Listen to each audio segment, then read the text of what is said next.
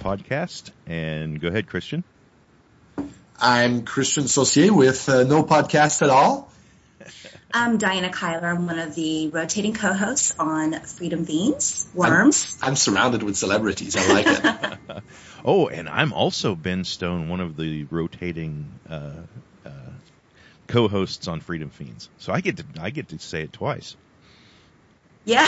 Absolutely. Have you guys done a show together? Yeah, actually we did. Remember we did one, you and Michael and I did one, or we did like an hour of a 2-hour show on, I believe it was a Sunday a couple of months ago, I think. Weren't you in Montreal? No, we were in Toronto. Oh. Yeah, we were at the Bitcoin conference in Toronto. Okay, so we were going to talk. Go ahead, Christian. I was going to say we figured we would reach out to you, Ben, because you are a professional RV guy as far as I'm concerned, and Diana and I are thinking about potentially taking our life on the road, and it's a complex and scary proposition, but it seems to be one that would help us achieve our goal of increasing the amount of liberty we have in our life, and so we've been dreaming about that. We've been looking at these. Some of them are pretty pricey, some others are a little more affordable. But anyway, so we're looking at these RVs, and we're thinking, all right, how do we get there? And we figured talking with you might be a good way to get started. Yeah, and we got a list of 13 questions here that you guys were thinking about. Do you want to just jump into them, or how do you want to handle it? I think before we jumped into the question, I figured maybe the number one question is do you like it? Oh yeah, I love it actually. For a couple of really personal reasons, like I don't like shoveling snow and I don't like mowing grass. So if we're on the road in the summer and the winter, then I don't have to deal with either one. At our home in Ohio, it seemed like I was always either mowing the grass or shoveling snow, or preparing to mow the grass or preparing to shovel snow. So this gets me away from all that and allows me to let other people do that kind of stuff. All I have to worry about is keeping gas in the tank and keeping reservations booked ahead of where we're going to land the next. Yeah. Wow, that sounds pretty awesome. Actually, I'm looking at my questions, and it actually was question 1. So we did jump into questions. We're so organized. So how long have you been doing this? We've been full-time about 20 months now. We had a slight break last year while we took care of some stuff at our house and got it secured so that my son could rent it from us so that he could sort of live in it and take care of it. And he kind of takes the bottom half of the house. It's a three-story house, or I guess it's considered a tri-level. He lives in the bottom half. He has a roommate that lives in the top half. And then they together cover, by paying us rent, that covers the house payment. And that allows us to be on the road without the burden of taking care of a house. So we've been doing this, like I said, about 20 months with a slight interruption. And I don't know how long we'll be able to continue it. If everybody, if all the things like the gas prices and everybody pays their rent and everybody does what they're supposed to do, it could go pretty much indefinitely. But at this point, we really like it, and we're really comfortable in it. And we've learned enough that it's really starting to get very very routine, and it's still fun and exciting because we're in new places all the time. But the things that we're doing, we know to the point of where we can set up and break down the camp, move it to a new place, set it back up with minimal effort and minimal amounts of time. So we've gotten pretty good at it. I have a question based on something that you said about having your permanent residence. Do you feel it's important to maintain a permanent residence while you're on the road? For one reason and one reason only, it is convenient, and that is communications with people like the government and with things that. We don't want to communicate with government. Well, as far as like mail, I was thinking of the government being the U.S. mail. If you can get your communications with the outside world, if you can get those mostly electronic instead of going through the U.S. mail, then you have less and less reason to be tethered to actual physical property. And there are actually services that can cost anywhere from like $5 to $15 a month, where they will give you it's like a P.O. box, except it looks like an actual address. And so all your mail can go to there, and then they'll forward it to whatever campground that you tell them that you're in. And you can go online, send them an email, update the campground, and they'll automatically send the mail to whatever campground you're in. So even that problem can be taken care of. I would prefer, in ways it would be handy to have like an empty lot somewhere in the middle of the United States that we could go to and land for a few months a year. And, but when you do that, now you've got to maintain that land in some way. You've got property tax on that land, or you've got, whatever it takes, the burden of having that. So in lots of ways, I would feel a lot more free not owning any physical land at all, and just moving where, because that allows you to, let's say the storms are moving in one area, there's hurricanes in the Gulf or whatever, you just go someplace else. Or the winter's getting too cold, you just go south, and you don't worry about what you're leaving behind. I think it's one of the Rockefeller, or one of these guys from the early 20th century, who said, "Own nothing, control everything." So, essentially everything should be in either corporations' names or other entities, not to your name directly. And yet you want to retain some level of control over those assets. And right now, for me, this is really hard to do with a house or with land or anything like that, because I don't really have a big company like Mr. Rockefeller did. So I don't know. I'm leaning towards the own nothing. Yeah, that actually, I'm not sure who said that. If it was Rockefeller, it sounds like J.P. Morgan, because that was kind of his philosophy. Oh. But it could have been. It was Rockefeller. one of those guys. Yeah, one of them. They all look the same. Yeah. The tycoons. Money smells the same no matter what. Yeah. Now, you mentioned just a few minutes ago that you had learned all the tricks, and you could set up and break down camp really quickly. Did you camp a lot before you decided to start living in a camping lifestyle?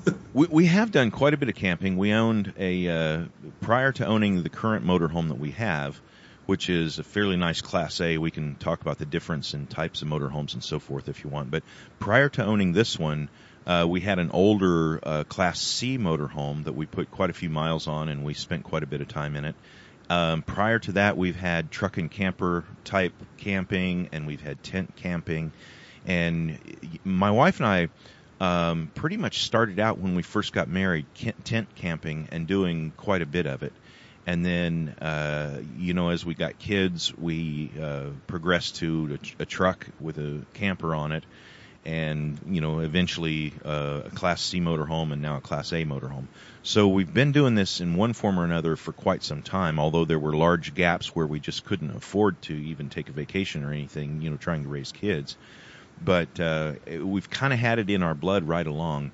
My parents were they owned their first motorhome way back in the mid 70s, and my dad pretty much always had some kind of motorhome or something like that to camp with. So I was kind of raised around it.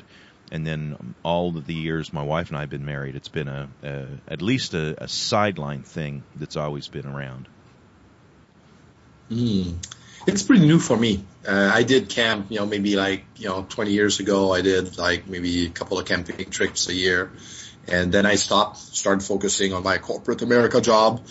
And now I'm kind of tired of the corporate America job, which is why I'm starting to look at alternative source of revenues and alternative lifestyle like this. But Diana, what's your experience with camping? I camped frequently as a child. We actually had a Volkswagen camper, which to me was just a lot of fun. It was just the three of us, my mom and my dad and myself. And so it was, I don't know, I don't remember it being too small or anything like that. My parents probably disagreed with that, but but since I've been an adult, I've actually done a lot of tent camping. So yeah, I mean, I wouldn't say I have a lot of RV experience, but I have a lot of camping experience. So I'm kind of I'm an outdoor kind of girl. So my most recent experience was Porkfest. And that was awesome. We weren't camping, though. Yeah, I know. But still, I was around campers. Yeah. So you got the camping via osmosis. Yes, I did. And it was the best time. And now we're going to try it out with... we're going to the Midwest Peace and Liberty Festival in Michigan, and we're going to tent camp. Oh, cool. For 4 days. Cool. So, yeah. So, compared to Porkfest, which, again, sounded awesome... How's a regular day on a campground? It's very peaceful. Campgrounds tend to... You kind of have two flavors. No, let me take that back. You kind of have three flavors of campgrounds. One, you kind of tend to want to avoid, and that is the campground that's not really a campground. It's actually a very low-income trailer court that is, it's really, I mean, a lot of people are living in campers, but they're living there full time, and they're extremely working poor. Oh, no, we've seen, quote unquote, campgrounds like that. So. Yeah. And we stay in quite a few of those. The downside is that you do have a little bit higher crime tendencies, and you do have more likelihood that the police are going to be cruising through the campground in the middle of the night and things like that. So, that's always a problem. But when you get away from that type of campground, and we've found that there are a lot more of those in the northern regions than there are in the southern regions. I don't know why that is, but when you get away from those and you get more towards true campgrounds, you have campgrounds that are oriented toward old retired people, and you have campgrounds that are oriented towards young families, and then, always a blend somewhere between those. And they're both really fun.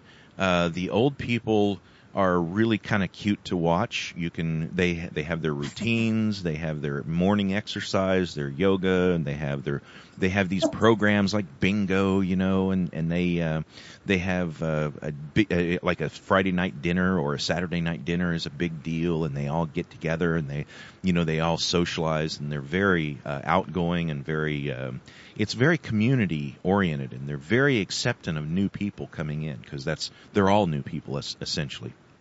And then the family campgrounds are also fun because you get to just sit and relax and watch, little kids riding their bikes, and kids playing basketball, and kids just having fun, doing the stuff they don't get to do in their regular life. Now they're out camping doing it, And so you can, it's a little bit louder, but if you can get over the fact that kids are having fun and they make noise when they have fun, if you can get over that, then it's still a lot of fun watching them, But that's very interesting.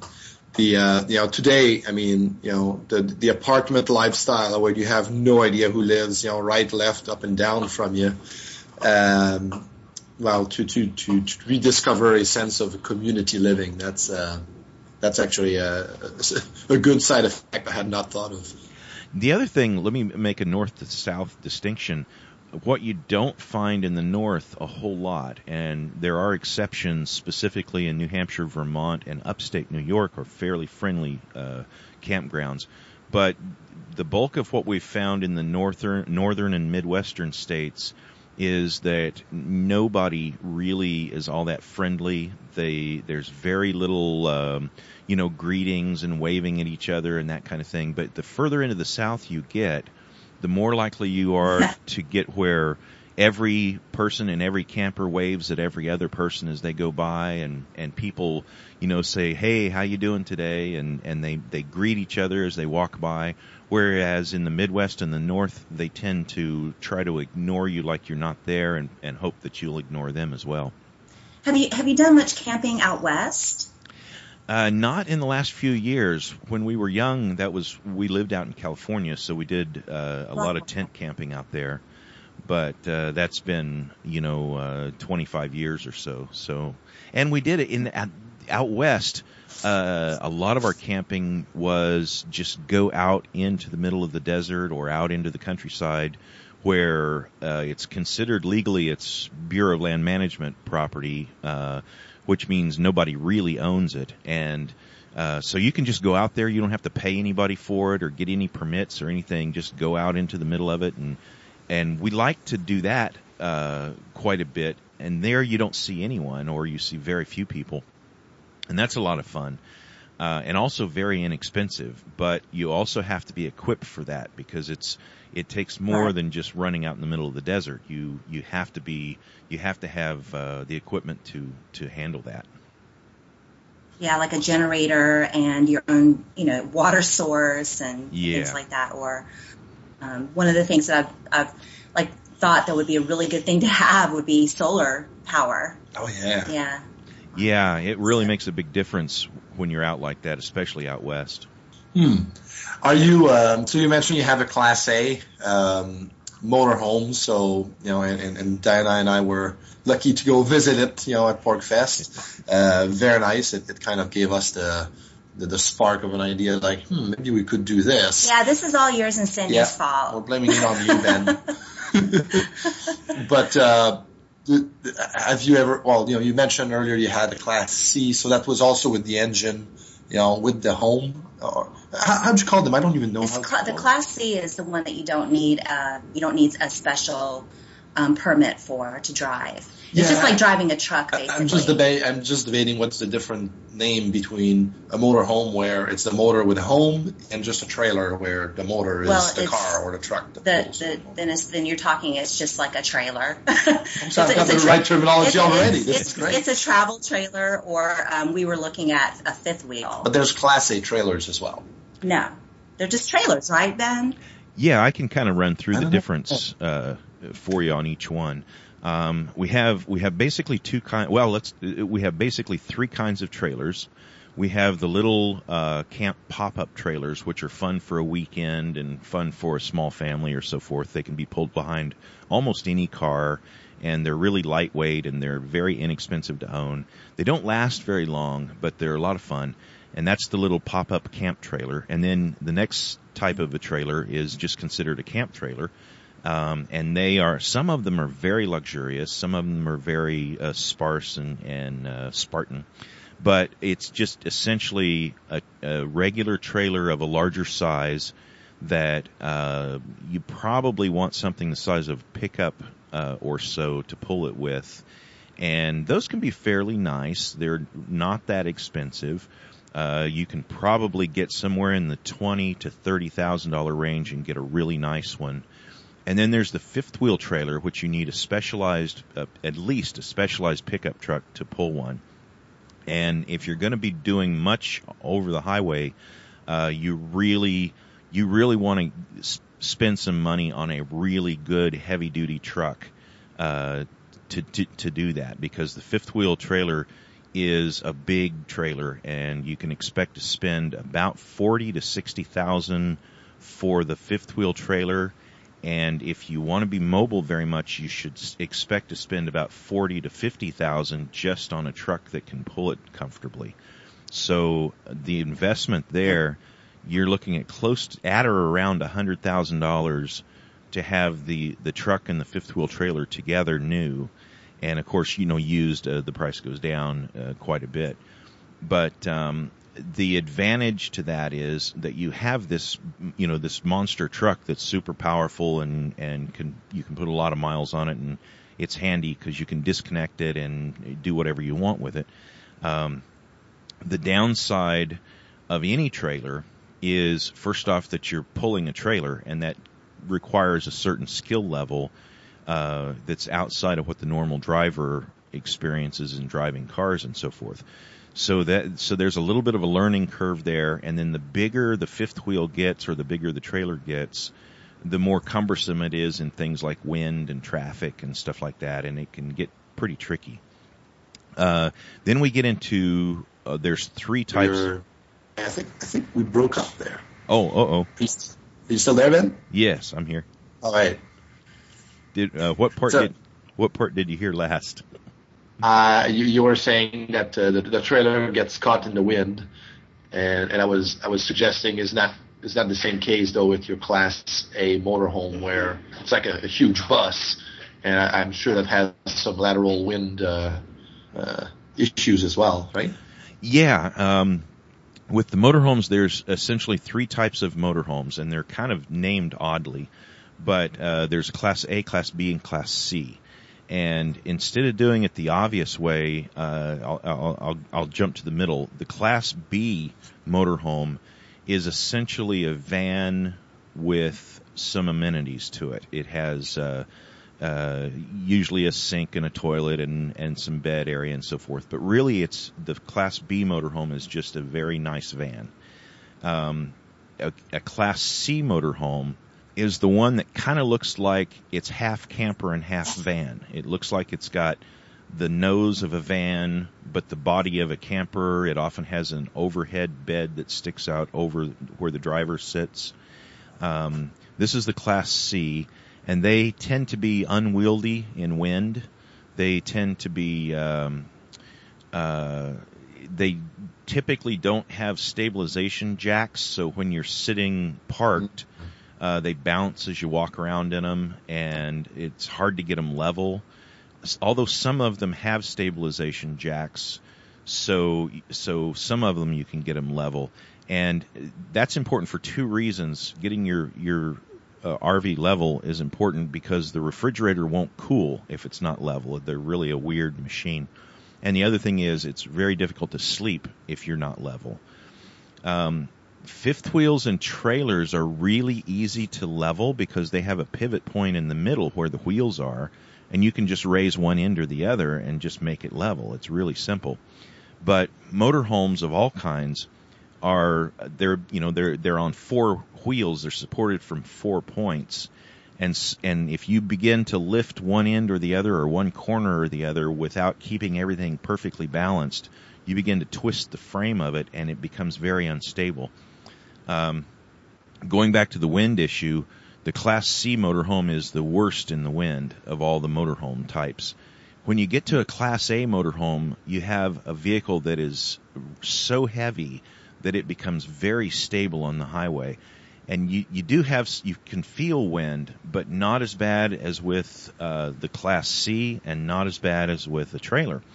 The problem with a trailer or fifth wheel in wind is that the vehicle itself is so light that it becomes like a big sail. The wind wants to take it everywhere. But the bigger the Class A motorhome, the heavier it is, and the more stable it becomes, and the more it sort of glues itself to the ground on the highway. And it becomes a lot easier to drive and a lot easier to maneuver than a person would think. I think I covered all that. So it sounds like based on some actual experience driving each one of those models, the Class A driving experience is the potentially the safest, but certainly the most enjoyable. Yeah, definitely. Of course, the little Class B motorhomes that are basically a van, those are really fun. They get great gas mileage, 20, 25 miles to the gallon. They're really a lot of fun. But the Class A, if you're going to be in it full time, to us is the way to go, because it is nice and heavy on the road. You don't get thrown around when a truck passes you.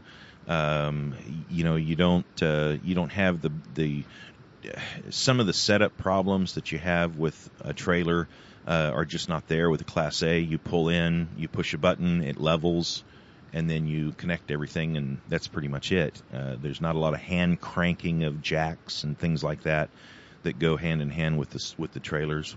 Yep. Do you miss the local mobility? Like, I didn't notice you pulling a car or anything behind your Class A at PorkFest. Do you how'd you get your bread and your groceries?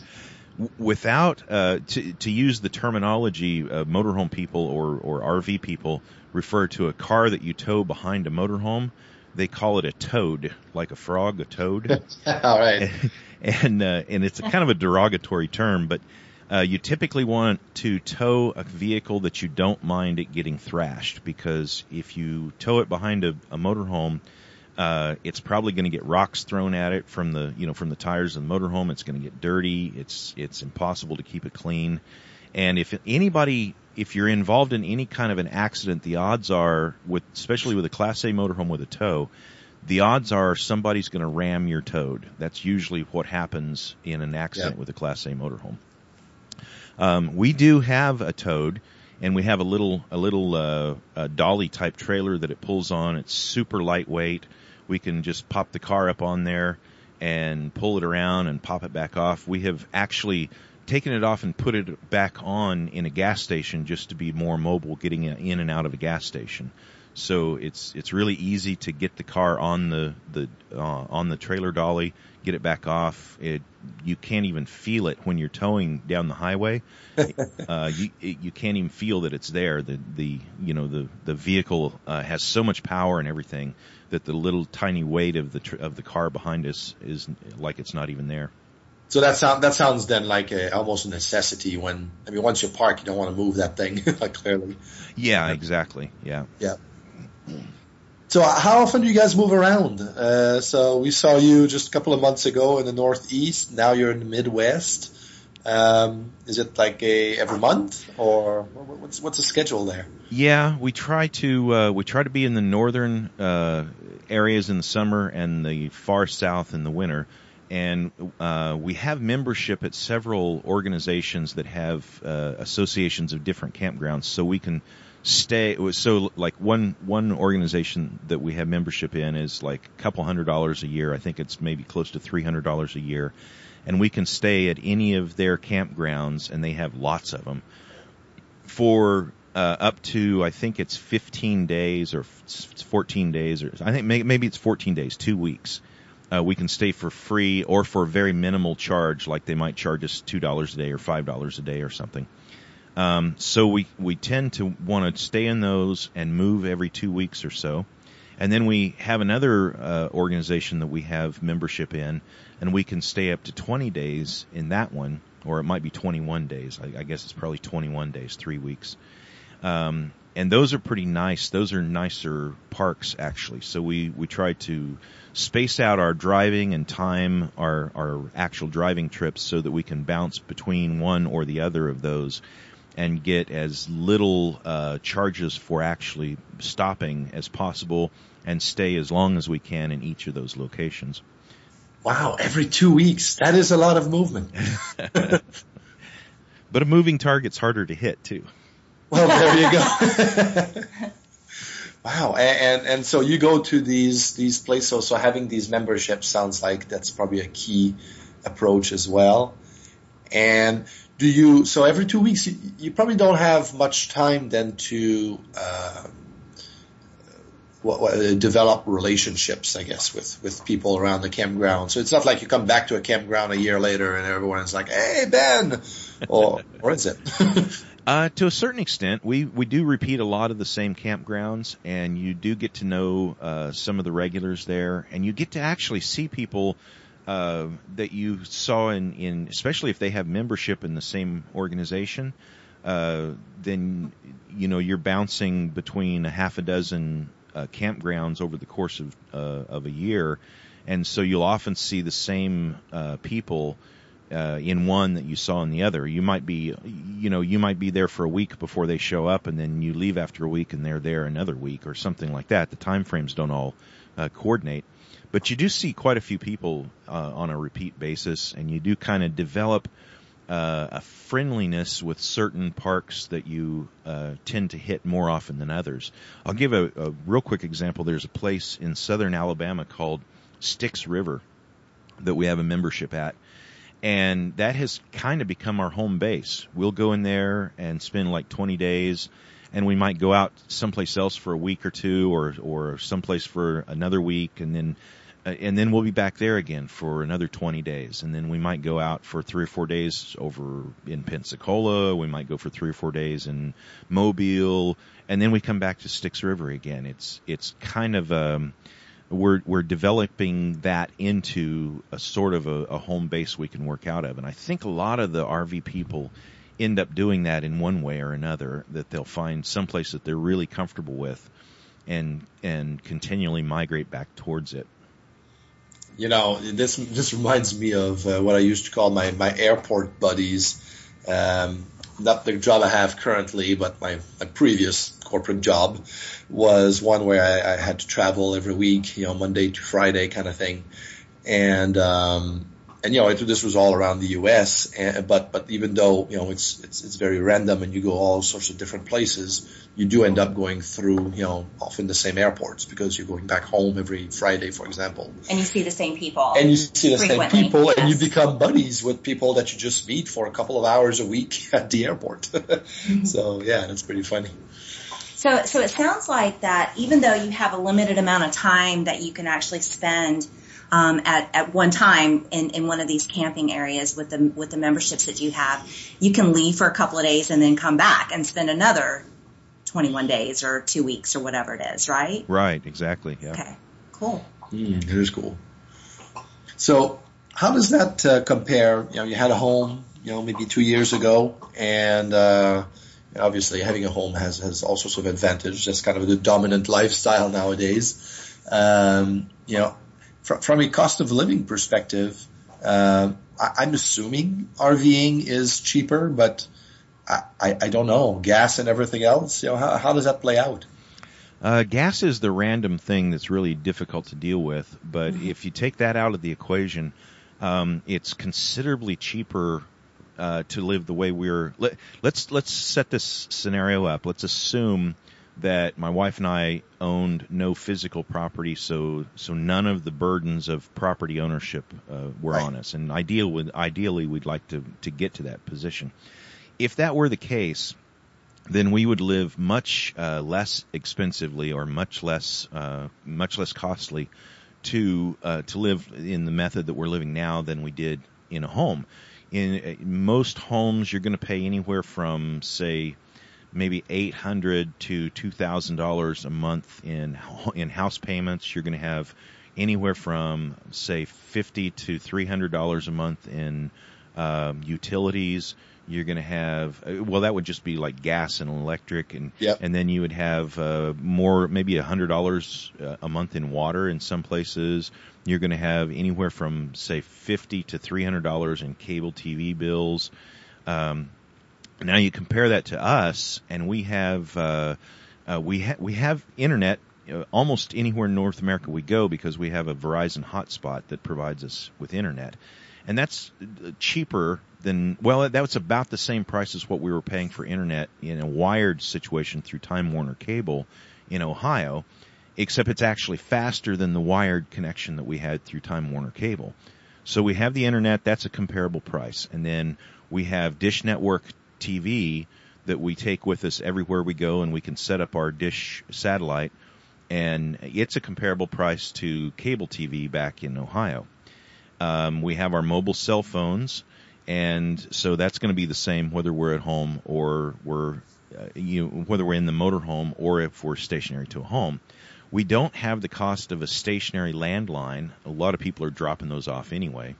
Mm-hmm. We don't have any cost at all for utilities. All of our electric is part of the, we get free electricity at every park we go to. We have free water at every park that we go to. We do have to buy the LP gas to fill up our tank occasionally, which that's about twice a year for about $30 or $40. So that's all of a lot of the heating that we do with the motorhome is electricity. And then we support it also with the LPG heating as well. And then we do all of our cooking with liquefied petroleum gas. So that's like $80 a year compared to maybe, $100 a month in a house. Wow, that's amazing. That's like propane, right? Exactly, yeah. Yeah, okay. Yeah. And then we have, if you compare, what you're paying in a house payment or what you would pay in rent, you can even if you don't have membership like we have, you can hook up a deal with most campgrounds to pay somewhere between $200 to $400 a month to stay in the campground month by month. And in a lot of cases, especially in the South, if you're paying $400 a month for a campground, you've got a really nice campground. One of the places, if you'll buy a month for $400 a month, they send a guy out with a bucket and a hose, and he washes your RV for you. Wow. There's a lot of competition in the South, and there's a lot of really nice campgrounds, and they really want to please, especially older and retired people who are full-time RVers, and they want them in there for $400 a month, pretty much full-time. Yeah, it sounds like they're very customer oriented, and they understand, that the market kind of should dictate how these things play out. Yeah, and they really, especially if you can stick with the more mom and pop type campgrounds, they are very cash oriented, and they like it when you come in and pay in cash, and especially if you can give them a month in cash, you can see the thrill on them, because they're not making any kind of record of that. Yeah. So they love it when you pay them in cash. Awesome. We have to convert them to Bitcoins. Yeah, that would be wonderful. So, downside. What's this sounds all great and wonderful once I figure out how. Yeah, we have this big fantasy about how awesome this will be, and that there will be no problems whatsoever. So, surely there are problems. Sure, there's more mosquitoes. Those are a problem. Mention the gas. That's always an unpredictable aspect of this. How much is it going to cost? Are we going to be buying gas for $2.90 a gallon or $4.10? And when you're buying 60 or 70 gallons, that's a pretty big factor. Yeah. But beyond the gas, which we can't control, the biggest hurdle is the initial investment. If you've got $20,000 and all you can buy is a used RV, then you may have mechanical problems, and travel may be a problem. So you have that initial investment. If you have got budgeted for $50,000, and that puts you into a different classification, and you can get a much more stable vehicle, you're probably still going to have to go with used. So they're still going to have mechanical issues. If you can go with something very close to new, and if you can spend close to $100,000, then if you work it right, then you've probably eliminated the mechanical issue, and now you go with how comfortable is the coach? How comfortable are we going to be in this RV? And at that point, from $100,000 and up, it just gets nicer and nicer and nicer. If you can spend $120,000, the difference between $100,000 and $120,000 in the initial investment is amazing. If you can get to $200,000, you come into a whole different world of luxury and stability of the vehicle and everything else. It's just amazing. So the biggest initial problem is the layout of cash to get the thing. And if you can have it with little or no monthly payments, then you can make a serious comparison to, not having a house payment. If you're paying $300 or $500 or $1,000 a month for your RV, you might as well be paying that for a house, Yep. Another problem you mentioned is insects. I mean, that is an issue. Some areas, the insects are brutal. We've been in areas in Florida where my wife and I are both scarred. I mean, literally scarred from the quantity of insects that came on us so fast, and it happened. We didn't even realize how bad we were getting bit until it was just beyond what we could deal with, and we both have like year-and-a-half-old scars from that. So Wow. and that's, and that changes by season also. Some areas are really bad in some seasons, and some areas are not so bad. So that's something that you kind of learn as you go along, and you figure out, what you can use to fight them with, and what you can wear, and that kind of thing. And avoiding the guys in the funny uniforms with their shiny badges. As much as you can do that, the better. We have found that traveling through the state of Illinois is something that we try to avoid, because because they need the revenue. Yeah. I mean, using their roads. Yeah, it's revenue generation, and they hunt. Sometimes they hunt in packs. And it matters very little about who you are or what you drive, or they are just feeding off of the populace, and some areas are worse than others. We found that in and around the Nashville area, they do the same thing. They just come out in packs, and they feed on the freeways. And so if you can learn the areas and avoid them, that's a big advantage. Sounds very much like the mosquitoes then. Yeah. You can have scars that last for years. The pests that you want to avoid, yes. Yeah. So speaking of the funny uniforms and shiny badges, you haven't had many issues with that in Alabama? Not at all in Alabama. They must have gotten better then, because I used to have all kinds of problems in Alabama. One of the things, I think, the deeper into the South you get, I think there's a greater appreciation for people in RVs, because they make so much money for the communities in other ways. They bring money, the people from Minnesota and the people from New York and the people from all up in those areas that come south for the winter bring so much money with them that the local municipalities kind of make the cops leave them alone, because they're bringing money south with them, and they're kind of like the tourists in that way. Go where you're treated best. Yeah, it's a absolutely. good rule to live by. Yeah.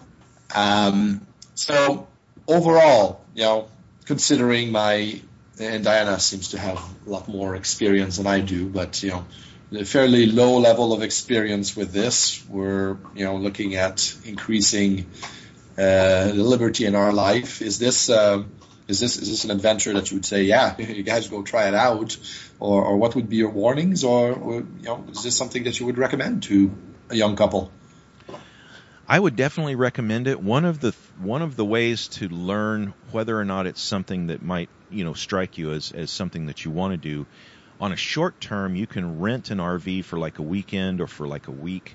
They're not all that expensive, and there's several companies that rent them, and you can kind of go out and get a feel of the lifestyle a little bit like that without that long-term giant investment of buying a motorhome. That's one quick way into it.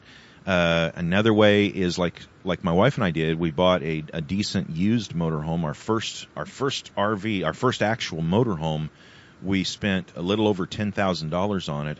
And then I think we put about another $2,000 or $3,000 in mechanical to kind of stabilize some issues it had.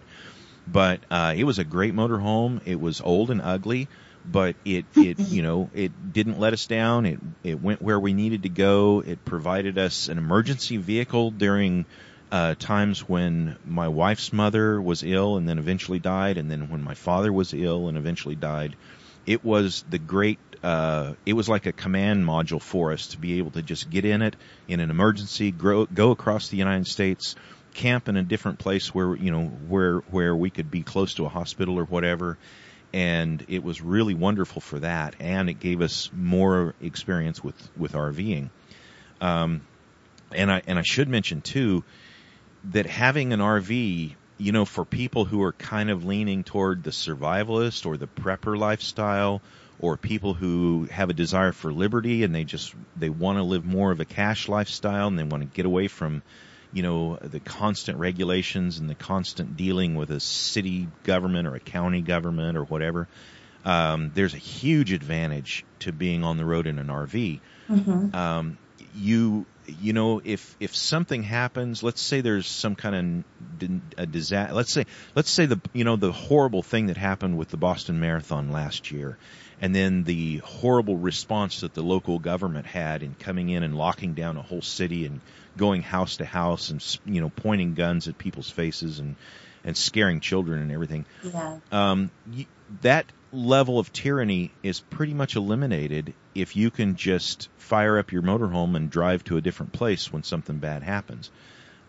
Same with weather. A lot of the prepper and survivalist movement is based on preparing for some kind of natural disaster that you don't have any warning or control over. Well, we were in near the town of Gulf Shores in Alabama a couple of years ago, and we were watching the weather patterns, and we weren't happy with the way the weather was going, and we were walking around outside, and we're just getting the feeling that, man, this is not right. We need to get out of here. And we had already paid ahead in the campground we were in, even, and you don't get refunds for things like that generally. No. So, but we just got the feeling, from looking at the satellite and from how it felt outside, how the weather felt, we thought, you know what, we need to get out of here. And we just jumped in. About 15, 20 minutes, we had the whole rig, ready for the highway, jumped in it, hit the road, took off, and just literally outran a swarm of tornadoes that came through the area. As we were driving down the highway, we were seeing trash cans blowing across the road behind us. Oh, my God. And it was like, an hour drive, and we're in a completely different place, safe, and then we can go and check the news, to see what it was that we missed, that we drove out of.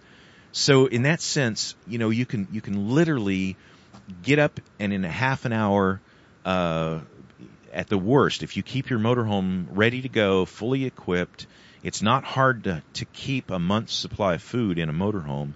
So, and you can live, like in our motorhome with the setup that we have, we can go a couple weeks without being connected to anything if we need to.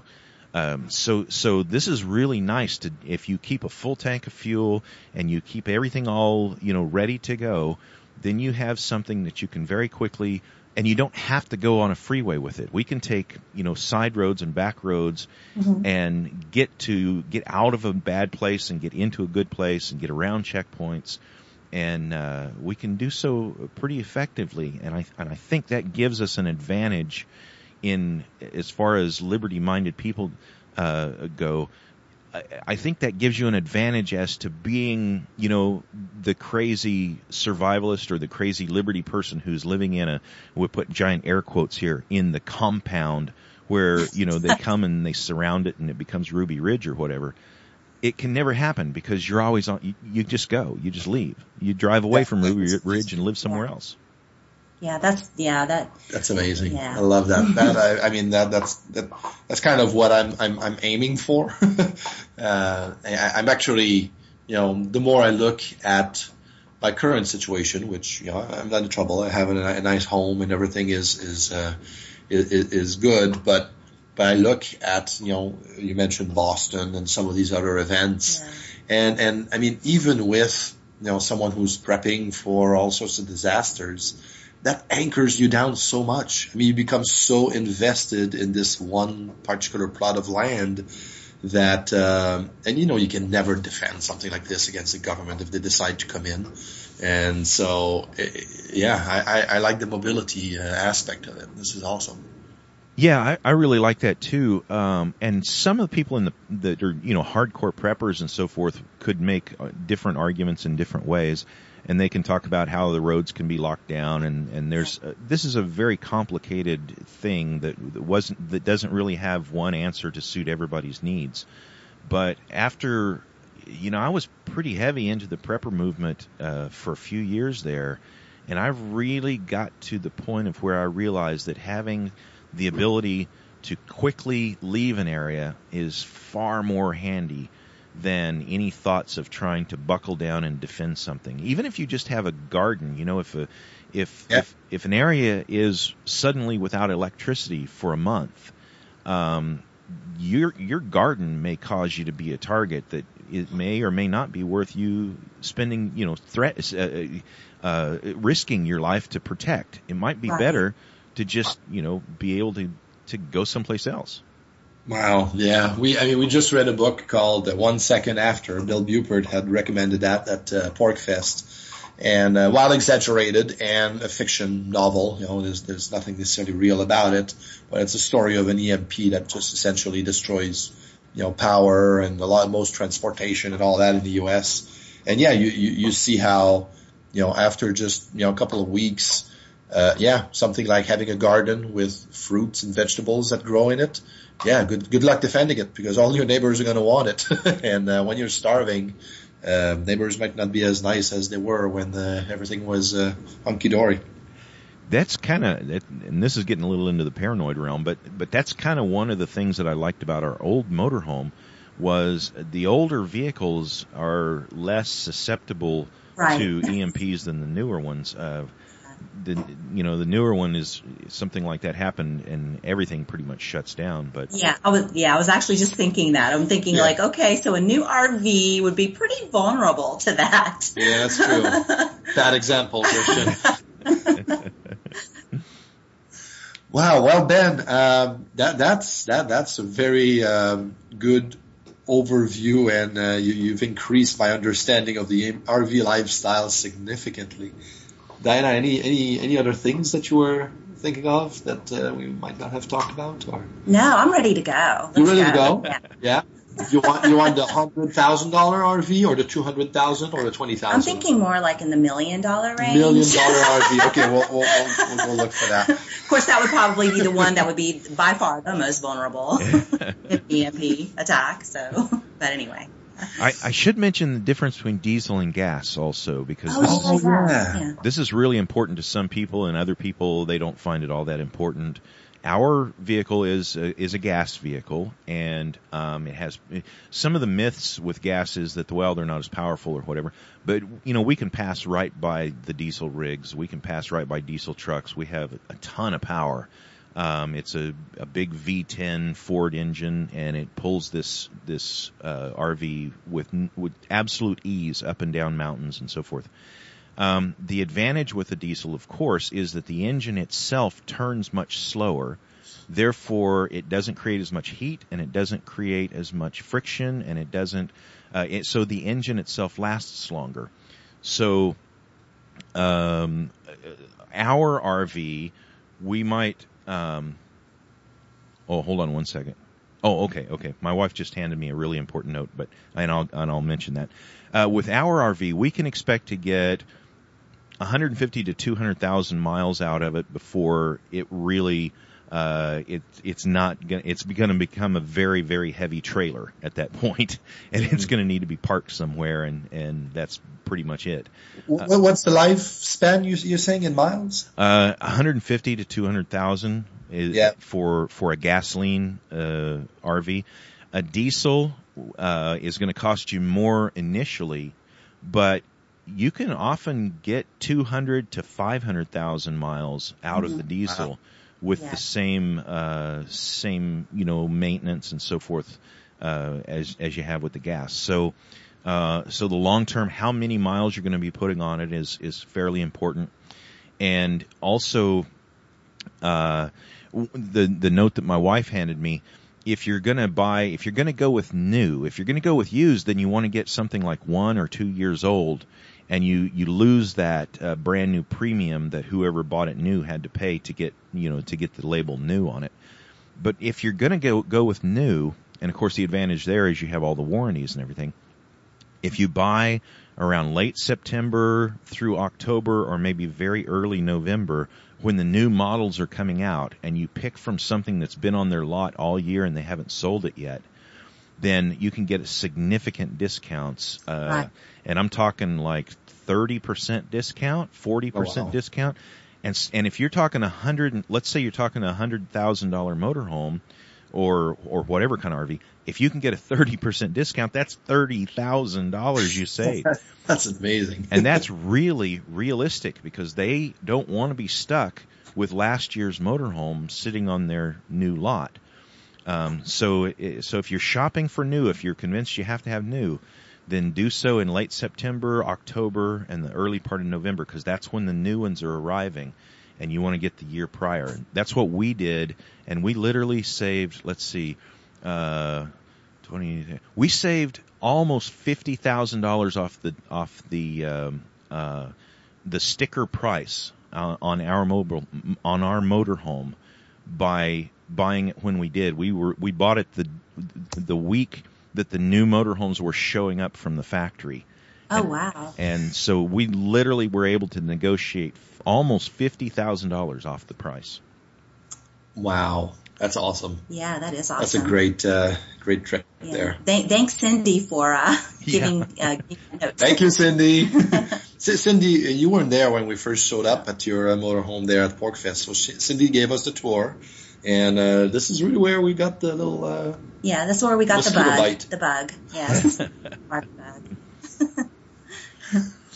That's all I have. Yeah, I think we've covered everything. Any questions that I had anyway.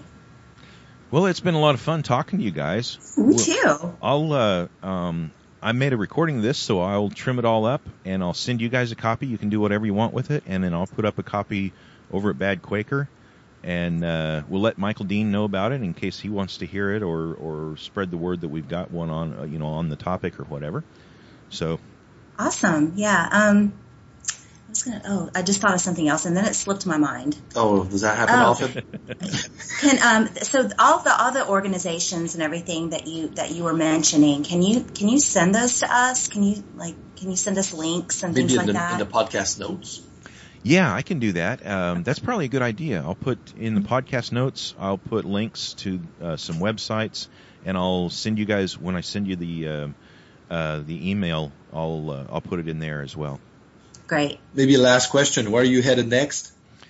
Currently, we're in southwestern Missouri. We're going to go down to the Branson, Missouri area, which is a big tourist area, and they have washed up country and rock and roll stars and so forth. Nice. And then we're going to cruise through. We own some property in Arkansas that we'd kind of like to get rid of, so we're going to cruise through there and see what kind of market there is to hopefully maybe sell that property.